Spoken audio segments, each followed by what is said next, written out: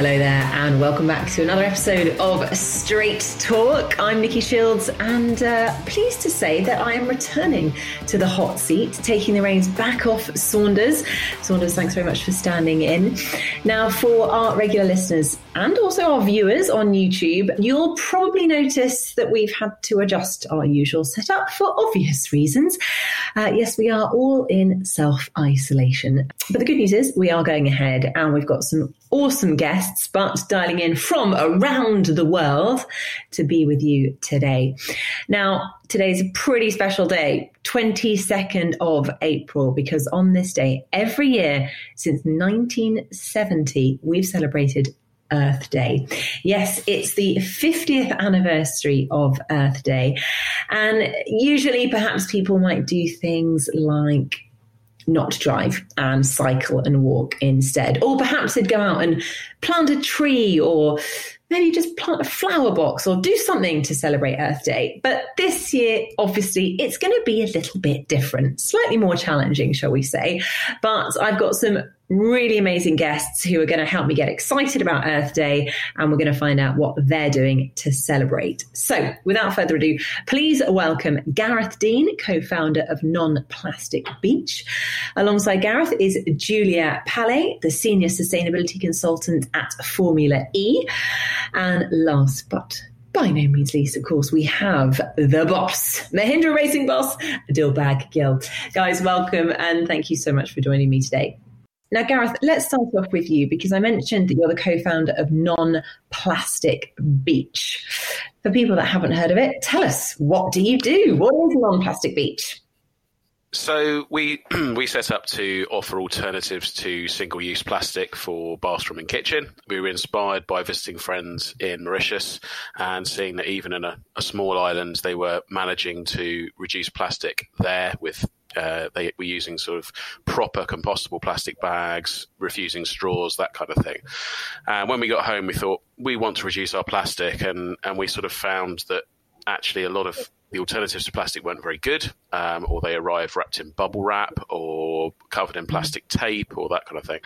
So we wanted to offer people good quality products which are not covered in plastic, don't arrive in plastic, that kind of thing. So, we offer bamboo toothbrushes, bamboo cotton buds, shampoo bars, cleaning product refills, that kind of thing. And we work with retailers, but we also send direct all over the world. And I think we've sent to 90 countries now. So it's here, there and everywhere. Wow. And how long ago did you start this? Because you've got quite an interesting background because you actually originally worked in the automotive industry, leading programs of electrification for, was it Nissan and Jaguar Land Rover?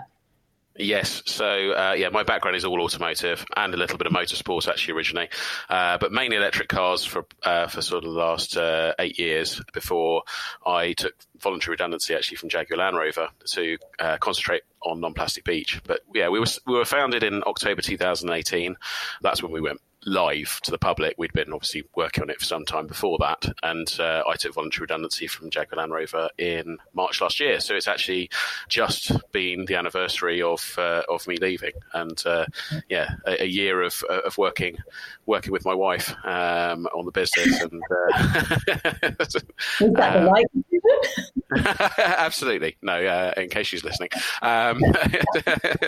No, it's been amazing. We're a young business, but we've done a lot. So we like to say anyway. I was at Jaguar Land Rover concentrating on plug-in vehicles. I was the voice of the customer to engineering, which is basically upsetting engineers all day by telling them you don't necessarily agree with their course of action. Before that, I was European electric vehicle communications manager for Nissan. Gosh, so a very, very different role, basically jumping. Yes, very much so. I mean, both sustainability connected, so there are some crossovers, but yes, it is quite different. Yeah. Have you been going around to all the engineers that you used to work with, giving them soap that they can use? Yes, yeah. Obviously, they're all having to wash their hands a lot now, and so we're able to give them some palm oil-free soap to do it with.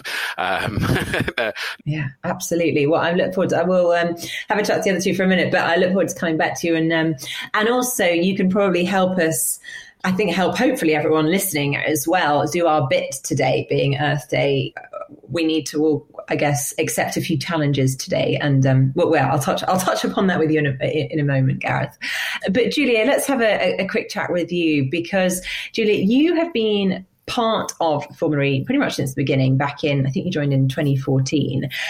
Being responsible for the sustainability of a sustainable racing championship is a pretty big responsibility, isn't it? Well, I suppose I'd love to know where your passion for sustainability came from, and what does your job entail? Well, I think I've always been really passionate for sustainability, and I also studied sustainability. So I'm initially a sustainability expert, and I just happened to start my career in motorsport. And I guess that when you start in motorsport, like, you get hooked, and that's the end of the story. You stay there. And I think that when I had this opportunity to join Formula E, that was the best way to combine really my sustainability passion with the environment I was working in. What best can you have when you work in motorsport and you do sustainability than joining the most sustainable championship that is existing in this planet? And again, the value proposition being that, it's not that we needed to have a new racing series. We implemented and we created Formula E because there was this need to advance electrification globally. So, that's why, sustainability is so at the heart and at the DNA of the championship, really. So, yeah, really exciting, really challenging, really important, and really glad that our journey has been evolving so much over the last 6 seasons now. Because you look at all the different elements of Formula E and try and make each individual one more sustainable, whether that's from getting rid of the single-use plastic bottles to some of the trackside signage that's now all sustainably made. But Formula E, obviously, we talk about it as a sustainable racing championship, but obviously we come up against this argument all the time. But how can you be sustainable if you're flying, hundreds of people around the world and building tracks in city centres? And I think it's Alejandro Agag, he always uses this analogy. It's like, well, you need to break the eggs before you can make the omelette. I don't know if you've come up against it quite a lot, but what's your argument against people that say Formula E can't be sustainable because we do travel around to all these city centres, and I guess we have a large carbon footprint? The first thing is to be very open and honest about that. We have a footprint like any human activity, and be sure that we measure that footprint, and we continually take measures to reduce it. And as you were mentioning, like the plastic reduction with, what we've implemented with Allianz, in order to phase out of plastic bottles. And since season 5, we saved the equivalent of 300,000 plastic bottles. Is something that obviously is very tangible. And that's a real reduction measure. But obviously, if you look at the pure emission perspective, Formula E has a footprint. But I think that's beyond the footprint of what the event is. The most important is the potential and the power of the platform itself. If you look at the fact that globally and at the moment, electric cars represent 1%, imagine kind of like the scope of like the opportunity that we have to really use our platform and advance electrification globally. And I think that's really why Formula E is important, because, beyond the fact that Formula E is a great platform to advance the technology, it's really the power of the perception that we're bringing. And this is why we have so many interesting teams that have joined us, because, we represent an opportunity in all these markets to advance and touch the heart and the mind of millions of people that are going to see themselves tomorrow, already today would be great, electric vehicle drivers. Yeah, it's the shop window, isn't it, to electrification for the rest of the world. I think hopefully we're here to prove that electric cars, although they have come on a huge way in the last 5 years, but, electric cars are fast, they're powerful, they're fun, exciting to watch. Yeah, exactly. You should probably explain what it is, but were you not responsible for achieving third-party ISO I think it's 21221 certification. 21221, correct. Yeah. So this one is called basically Sustainable Event Certification. So this is the international standard, and I mean, for those that are familiar with ISO standard, that's really kind of like the highest standard globally that exists. And there's one that is specific for sustainable events, and this is something that we've achieved. A couple of seasons ago, so back in season 4, and this is something that is very important because that's really the backbone of the sustainability strategy of Formula E. So all the environmental, reduction efforts, but also all the social inclusion efforts that we've made. And also, being very honest, like it's really a third party at the highest level that is saying that our events are walking the talk of what we're trying to achieve. So really pushing sustainability, lifestyle, and change globally. Wow. I mean, that's amazing. Congratulations, because that can't have been easy to achieve. Indeed. A bit of work. Hard, challenging, but very rewarding, I'm sure. And Dilbag, I'm sorry, we've kept you waiting in the wings there. How's it going? How are you going to be celebrating Earth Day this year? To put you on the spot, are you going to be, walking somewhere, cycling, not driving? How's Mahindra, and how are you going to be celebrating Earth Day? Well, me personally, I think I'm going to be working in the garden. Yeah, so I enjoy it. That's a personal passion of mine. We are lucky to have a small garden around home, and the way we have sort of built where we live is a sustainable home.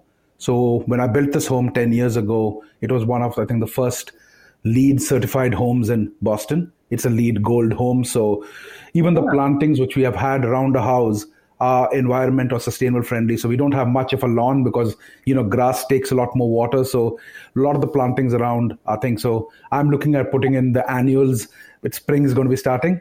So yeah, that's my project on Earth Day. Oh, well, who knew? Dilbag Girl's got green fingers.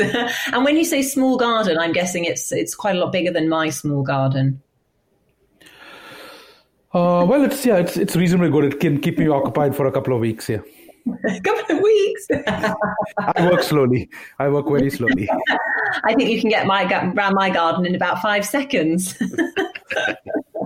No, but it is a great day. And actually, okay, that moves on to the next thing, because I would like all three of you to kind of set a challenge for everyone that is listening or watching this episode of Straight Talk. What should we all be doing? What should we challenge ourselves today to celebrate Earth Day? Who wants to kick it off? I'm happy to go first. I think what we try and encourage people to do is change one thing at a time. I think there's a temptation when you go into plastic reduction and things like that to try and do everything at the same time. And that tends to end up with people throwing away perfectly good plastic items that are not life expired yet. And also it can be a bit overwhelming. So if you change one thing in your life that's going to reduce the amount of plastic that you are throwing away or recycling, but it's actually downcycling, that would be a massive thing to take forward from Earth Day. I like it. That is a great one. Julie, what would you add? I would probably kind of like give a tip rather than challenging. I think that there are kind of like a couple of good things that are really achievable and that on an individual level can make a big difference if kind of like all of us start doing it. So I think that people need to think about the type of energy that they use at home. And I think what Dilba was saying, like having a LED certified house is absolutely amazing. So not going to that extent, but think about maybe switching to a renewable energy provider. Everyone can do it. It's almost the same price. It's quite easy. Think about the way, what you put in your plate, and maybe think about maybe eating a bit less meat, on a weekly basis. It's going to have also a huge impact in the global carbon footprint. And it's also quite good for your health, to be fair. And the last thing is think about the way you use transportation. Do you really need to kind of like take your car? Maybe you can walk and you can bike, or are you ready to change your car? And that's the time to consider an alternative and maybe buying an electric car. So, just make some kind of like small choices and be mindful of these. Yeah. Because, obviously, given if we were under different circumstances, not using a car is always quite a big one, I think, on Earth Day. People tend to either try and walk or cycle, but actually we're kind of already doing that at the moment. So there is a small positive to us all being isolated at home and not being allowed to drive our cars. And, there are obviously fewer flights happening at the moment. There is this amazing reduction in our carbon footprint. And hopefully this gives everyone an opportunity to realize that it's actually really enjoyable to go for a bike ride and go for a walk. And we don't always have to use our cars. It's more positive anyway. Now, Dilbagh, you, I think was it season 5 that you guys were in New York and you had a bit of a head-to-head against Envision Virgin Racing? You were on a rooftop farm and you were making smoothies by pedaling bikes. Do you remember that one? I do remember it because it hurts me a little bit. We lost that competition, yeah. Oh, no. Oh, I'm so sorry. Yeah. I shouldn't have brought that one up. Yeah, but it was good fun, I guess. In the end of the day, these guys did pedal to make some smoothies. Yeah? Yeah, exactly. But I guess at Mahindra, you've always tried to be making these like positive messages, I suppose. Wasn't there quite a special campaign that you launched at the beginning of this season? Can you tell us about how it all came about? Well, the way we were looking at it in the beginning of the season was, okay, what is a purposeful change we can make right now and how can we impact? And we started to look at our immediate environment back in India, which, as you know, has, I think, like 10 of the most polluted cities in the world and stuff like that. And the pressure on our resources in our country is quite heavy because of the amount of population trying to live on our resources. So one thought we had was, how can we sort of try and tie up the championship and something which we can do? And, Formula E's got this unique thing called Fan Boost, where people vote for the favorite drivers. And we obviously are keen to get those Fan Boost votes because it does make a difference at racing. We said, okay, let's try and tie up a thing which can give performance for the team, which is Fan Boost, back to sort of a social responsibility thing. We said, okay, we will plant a tree for every Fan Boost vote we get. And we know this could be a significant number because we expect over the period of a championship, over a regular championship, there would be maybe in the high 6 digits, maybe low 7 digit number of votes coming in. So we would be looking at trying to put in a couple of 100,000 trees over this period of time. And the way we looked at it, Nikki, was you can start by planting a tree. And as Formula E has this regulation where you can sort of fan boost twice a day over a period of 7 to 8 days. So let's just take it's an average of, my math is bad, so 14 votes per race into 14 races. So it's like 256 trees. So you can actually start with one tree, and by the end of the season, you can have your own forest.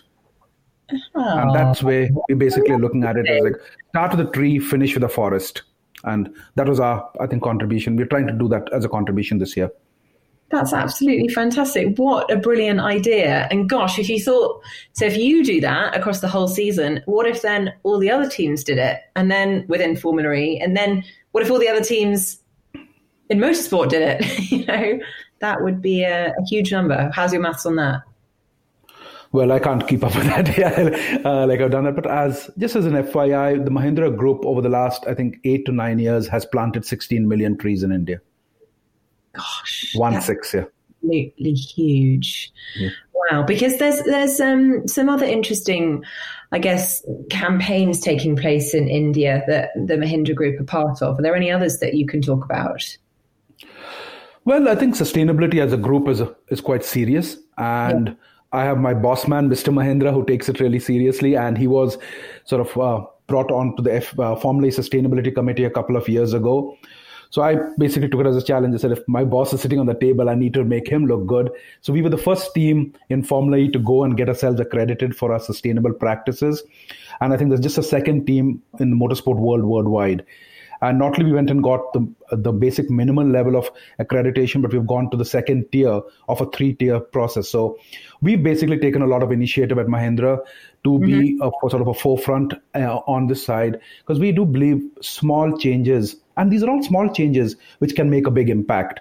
Yeah. Like what Julia has started, and I think which we really admire is the single-use bottles which have sort of been destroyed. I still remember it was, I think, season 3, where myself and we have a climate manager in our team, a person called Claudia Corradini, who a lot of people do know in motorsport, who takes this very seriously. So we actually sat down after a race and we counted the number of single-use bottles in our trash can. We had 600 odd bottles in it. So one was, 600 bottles, one race, 14 races, do your math. It's a big number within the team. And the second part also, which we noticed, was a lot of these bottles in a race weekend, while you guys are running around doing work, we don't finish the bottle of water before we move to the second one. So a lot of them have a bit of water remaining in it. So not only you're wasting plastic, but you're also wasting water. Yeah. And if you go back to your own serve bottle, so I went and instituted a company-wide thing where we got them real high-end, good quality, reusable bottles. People tend to drink it till the end before they refill it. So we don't even waste water. So I think it was a dual purpose benefit for ourselves. So those are small steps which we are trying to take as a team, but we've noticed that it all adds up. So yeah, I think Julia likes us as a team. Julia? Absolutely. I'm a big fan. Is it? I mean, I guess it must be so important for you to get the support from the teams. Yes, it's essential because, the sustainability message, if you really want to touch kind of like the millions of fans, it's important that it's coming from the teams and especially from the athletes because, that's where people are really going to be inspired. If it's me saying it has a value in the ecosystem, but nowhere outside. That's really the game changer. When the teams are jumping on it, that's where you start a movement. Mm-hmm. Brilliant. Gareth, you've got some sort of, what are they, alternative bottles, haven't you, on non-plastic beach? What are your water bottles made of? We've done insulated bottles since the start. So I think an insulated bottle is something that helps to the point that was made earlier about not finishing drinks. If you can keep drinks hot or cold for a day, then it means you're less likely to go and seek bottled products, disposable plastic bottled products, and it means you probably finish it because it doesn't become, unpleasantly warm or unpleasantly cold during the day. So that was pretty important to us, and finding good quality bottles, was, as was said, is really important as well. So using stainless steel because it's also recyclable, and finding a bottle that had basically zero plastic. The only plastic in our bottle is the silicone seal. It's not technically not plastic, but it's also not a compostable material or a recyclable material, but it's one tiny seal. The rest of it is bamboo and stainless steel. So and it's actual bamboo, not bamboo composite, which has been a bit of a problem in the industry where people are saying that a plastic cup which has some ground up bamboo in it is suddenly very, very sustainable, which it really isn't. Oh gosh. Well, that actually brings me on to something that I wanted to ask you about. So you were involved in Etihad's longest plastic-free flight, which I'm very excited about hearing more of because it obviously in Fulminary we travel loads and it drives me mad. The amount of plastic that's used that you can see, even the cups. It's like, why are we using plastic cups? Paper cups are absolutely fine. It's not even things that are really hard to swap. And then when it comes to the food, every single item is wrapped in plastic. And again, it's like, why? But you were involved in this plastic-free flight. Tell me more about it. Yeah, it was a massively exciting thing for us, partly because we were very young as a company, and suddenly Etihad sent us an email and said, "Can you get us some toothpaste to Abu Dhabi?" And yes, of course we can. They did a plastic-free flight, single-use plastic-free flight. It was on a Boeing 787, which is made of plastic. But it was flying from Abu Dhabi to Brisbane in Australia, and they tried to eliminate every single-use plastic from the flight. So they went as far as edible coffee cups, getting rid of bags for anything like blankets or headsets, the seals for the trolleys, which are the security seals to show they haven't been tampered with. They changed those from being plastic. And they actually made a lot of effort on the ground, which has been a lasting effect as well. They are looking at swapping a lot of other things from plastic permanently, but on the ground they installed lots of water fountains and water points and gave people bottles, because you can imagine at Abu Dhabi Airport, for baggage handlers, people like that working on the ground, it's extremely hot, so they drink a lot of water. They've saved hundreds of thousands of plastic bottles from doing that. So we supply toothpaste tablets, which are like a regular toothpaste. You chew them, brush your teeth as normal, and they work as a regular toothpaste. We sell a lot to dentists, actually, because they've been really excited about having a product which they can recommend to their customers, because they get brought all kinds of weird and wonderful natural products that don't have any fluoride, and the dentist goes, "Oh no, please don't use that on your teeth. It's horrifically abrasive or whatever." So they wanted. Well, when did you find out about this toothpaste? Were you involved in the design of it, or did you just find a supplier that was creating it? We found a supplier that was creating it, and we were able to get it packaged in a different way. So we package it in cardboard, and so that you don't have any plastic to throw away. And we also supply separately and only once a tin, so you can have a tin to take your tablets with you, rather than keep giving you a tin to recycle. We just give you the cardboard box. They're very popular with cabin crew, actually, because obviously they have to go through security lots and lots of times. They don't have any liquid in them, so they are also great for travelling. So you read my mind. Well, I used to travel a lot for work.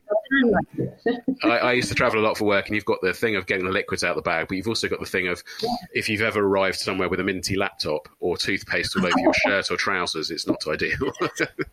Oh, yeah, no.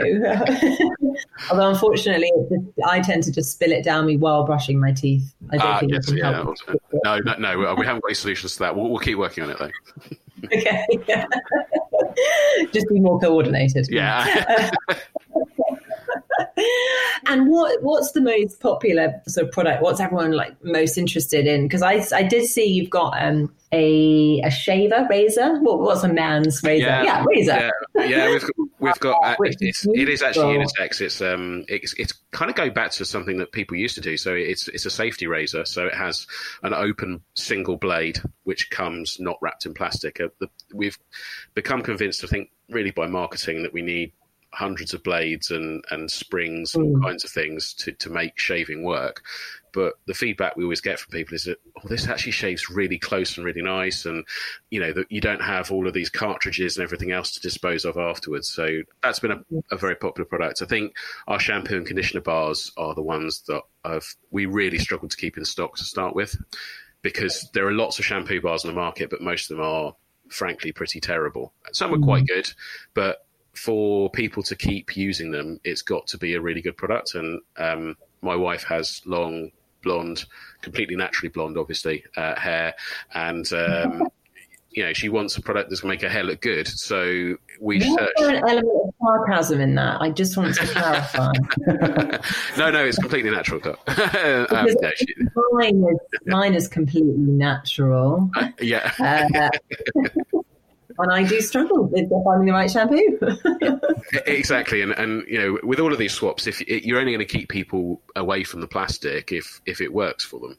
If it's a compromise, then people are not, unless they're really, really committed, are not going to do it. And that's a real principle of Non-Plastic Beach, is trying to get people to have something that's as good or better than what they had before. Yeah, absolutely. And what about, because you've got a little girl, I believe, haven't you? What are you doing to kind of encourage children, I guess, so they grow up want to grow up in a more sustainable world? We've got a little girl and a 5-month-old boy as well. So yes, congratulations! Yeah, so 2 under 3 is a handful. But I think children are actually easier to convince on things like this, because they don't have the history and the innate prejudice against new things. I think people are very worried about, particularly something like, I don't know, a toothpaste or something like that. You've probably used the same brand for your entire life. So switching away from it is a bit of a kind of like, do I want to do that?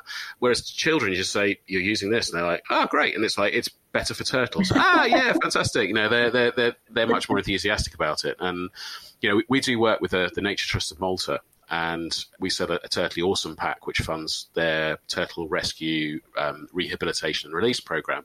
And they also do schools education. And they said that in households where the kids, if households where you have contact with children, so if you're a grandparent, a parent, uncle and aunt, that kind of thing, the rates of recycling in Malta are measurably better amongst those groups, because pester power has been used by educating the kids in school that recycling is a good thing, and they go home and tell their grandparents off and their uncle and auntie off and their mum and dad off and not recycling, and so they do it.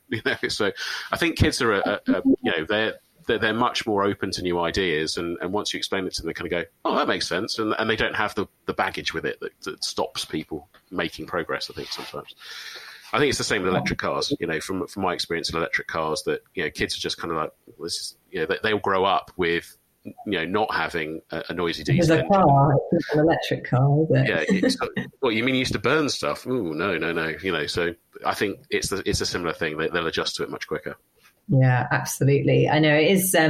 It's funny. I think when kids are so accustomed to being in it, I've got friends that their kids have only ever driven in electric cars. And then they get into an internal combustion engine, and it's like, oh, what's this? It's noisy and raspy. Yeah, slightly slow, a bit archaic. So fingers crossed, then they will lead the way on electric cars. Absolutely. Well. I mean, we made a pink bamboo toothbrush, and Isla, our 2.5-year-old's life was made. That's the most exciting thing that had happened to her all week. It was amazing. So anyone listening, can you buy the pink toothbrush on? You can website? Now, yes. Yeah. Okay. Subtle bug in there. There's a blue one as well. There's blue, white, green. We've got 4 kids colours. We've got 7 adult colours, so including pink and white and blue and etc. So yeah. So I did actually have to Google this the other day. So Arthur, he's now 10 months old, and bless him, he's still only got a quarter of a tooth, one quarter of one tooth. I was like, when do I start brushing this half a quarter tooth? That is. We're waiting for our second toothbrush tester to become old enough to be useful to the business. At the moment he's a bit lacking in teeth for it. So. Oh, brilliant! Great, thanks, Gareth. Guys, before we're running out of time because it always goes so quickly. See, I told you half an hour would go in a split second. Dilbag, first of all, Dilbag, do you have a plastic or a wooden toothbrush? Plastic.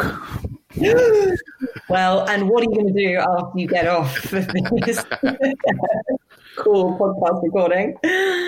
I think we're going to go for a blue, pink, and a white toothbrush. We can sort it out for you, no problem. Brilliant. I think you're going to have to buy them for the whole team now, Dilbag. No pressure. Do they get that? We'll have to have Earth Day gifts. Actually, that's a good idea. Now, I'm sorry. You can take it off That's a good idea. I'm going to do that. But I mean, Dilbag, you must be shocked. You travel more than all of us about how much plastic's still used on planes. It is difficult because I do realize many times when we are traveling that, I'm conscious that what I'm doing may not be right. But then again, it's a difficult choice within the work which we're trying to do. And I go back to Alejandro's comment that, yes, you need to break some eggs to make an omelette. So I think the bigger message of what we're trying to do is more important than some of these steps. So we are looking at it pretty consciously. Yeah. As a team, we do also try and see that we try and use airlines which have a lower impact or stuff like that. But on the plastic side, I do realize, and I think we need to sort of pass this message on. And as a team, we are going to be working towards that, I think, in the next part of it. So, we still need to keep Julia happy. So there are new initiatives within our team to make sure we do that. Okay, so to keep Julia happy, so we're all going to switch energy supplier to a green supplier. If you haven't already, I'm pleased to say that I have. We're all going to walk, which we have to do anyway. We're not going to be driving. We're going to go and buy our wooden toothbrushes and toothpaste. Plastic. Yeah. Julia, what else should we be doing? It's already a great start. I think, as we were saying, just changing a bit your lifestyle and thinking sometimes it's just a question of common sense and trying to take, baby steps. But again, if you use the multiplier effect, that's a big impact. So simply think about small things that can make a big difference at home. And as we were saying, we're flying a lot and we realize that we can't impact really on the plastic side. Then, personally, what I've decided is to go only for vegetarian option because at least I know that I can reduce on that perspective my personal impact because this is my choice. And that's it already. It's something. Absolutely. And just quickly, finally, for anyone that maybe works in big events, doesn't obviously have to be necessarily in sport, but is there any advice that you'd give to people working in events to become more environmentally aware? Yeah, well, I think it's super important when you work in event to try and understand where your big impacts are and to try and reduce them. I think, when you work in sustainability, there are two kind of like key things, really where your impact lies. And so you need to do some calculation and work towards reduction measures, and also where the perception lies, because sometimes the perception of the public or the ecosystem is not really aligned to what is the biggest kind of like key issue that you have from a sustainability perspective. And I think you need to consider them as in parallel, because some people might be worried about the fact that they see a lot of material going around when the biggest threat is as we were saying, all the freight that is traveling around the world. So I think the advice I would give is just to try and listen to your ecosystem and work with them on what's really important and impactful. Mm-hmm. Brilliant. Thank you, Julia. Gareth, just going back to, you said, I think your sort of non-plastic beach journey just started, was it on the beach in the Maldives or Mauritius? Mauritius, yeah. So Mauritius, it was, okay. we're both advanced open water divers, and so we've seen the impact on reefs of human activity in general, but plastic in particular. So that was that's where we started. We've got a Mauritian friend, so we were staying in his house in Mauritius, so we weren't in the tourist areas, so we could see the real efforts, not just the glitzy hotel kind of like, yes, we're pretending for the tourists, it's okay. A handy friend to have. But I was going to ask each of you, and maybe that is your favorite place, but where is your favorite place to visit around the world? As we are talking about Earth Day, I just wanted to kind of finish on a reminder of why we love our planet Earth so much. And maybe everyone that's listening as well can think of their favorite place. So Gareth, do you want to kick it off? I'd probably say the Maldives, actually. That's where we honeymooned, and that's where we did our advanced open water diving in the Maldives, and the reefs there are just mind blowing. So yeah, for me, it's not a very sustainable choice, but it is a lovely place. Fortunately, with the cost of it, probably won't be that quickly. So it's fine. Just take it one wooden toothbrush at a time. And Dilbag, where's your favorite place to visit around the world? To be honest, I think with the amount of travel which we guys do in our work, with more than 300 days away from home, for me, it's home. Just come back home. That's a favorite place. I'm at my favorite place right now. Oh, that is lovely. That is wonderful. I think a lot of people are actually saying that at the moment. I think quite a few people are surprised how much they're enjoying being at home. Others maybe don't agree, but there is definitely a benefit to all of this. And Julia, what about yours? Same as Dilba. My favorite place is home. And to be fair, my home is probably also where I got my passion for sustainability, because I'm coming from a region in France where we have an exceptional kind of like a natural conservation zone with old volcanoes and so on. And that's absolutely beautiful. If you like nature, if you like outdoor sports, that's the best place that you can get, really. So it's, that's home. Wonderful. Well, thank you guys. And what's yours, Nikki? What's mine? It's a very good question. So I think for me, I went on my honeymoon down to Patagonia, and that was very spectacular. And seeing going to the ice glaciers and parts which were melting, that sort of brought it home to me. It was not only stunning, it was beautiful, it was isolated, it was landscape that I'd never seen in my wildest dreams and never thought I would be able to go and visit. But then it was also just a reminder of how fragile the planet is. So I think for me, I've got a beautiful picture of Patagonia up at, the glacier that we went to, Perito Moreno, which is on up in my bathroom on my wall. So it just reminds me to do our little bit. Perito Moreno is beautiful. I totally agree with you. That's a lovely place. Yeah, El Calafate and that area is lovely. Now that's a place where you could walk and walk forever and never get bored. You're absolutely right. Yeah. Well, guys, thank you so much for joining. That draws us to the end. And thank you everyone for listening to our special Earth Day episode. Please do put in the comments below, tell us, where's your favorite place to visit around the world? Tell us what you're doing today to celebrate Earth Day. And I suppose this podcast was always just to remind us all about how we've got to fight for today for a better tomorrow. Thank you very much to Gareth, Julia and Bill Bagg for joining me. And so that's it. There's nothing left to say other than, of course, if you like what you've heard, please remember to subscribe and comment below.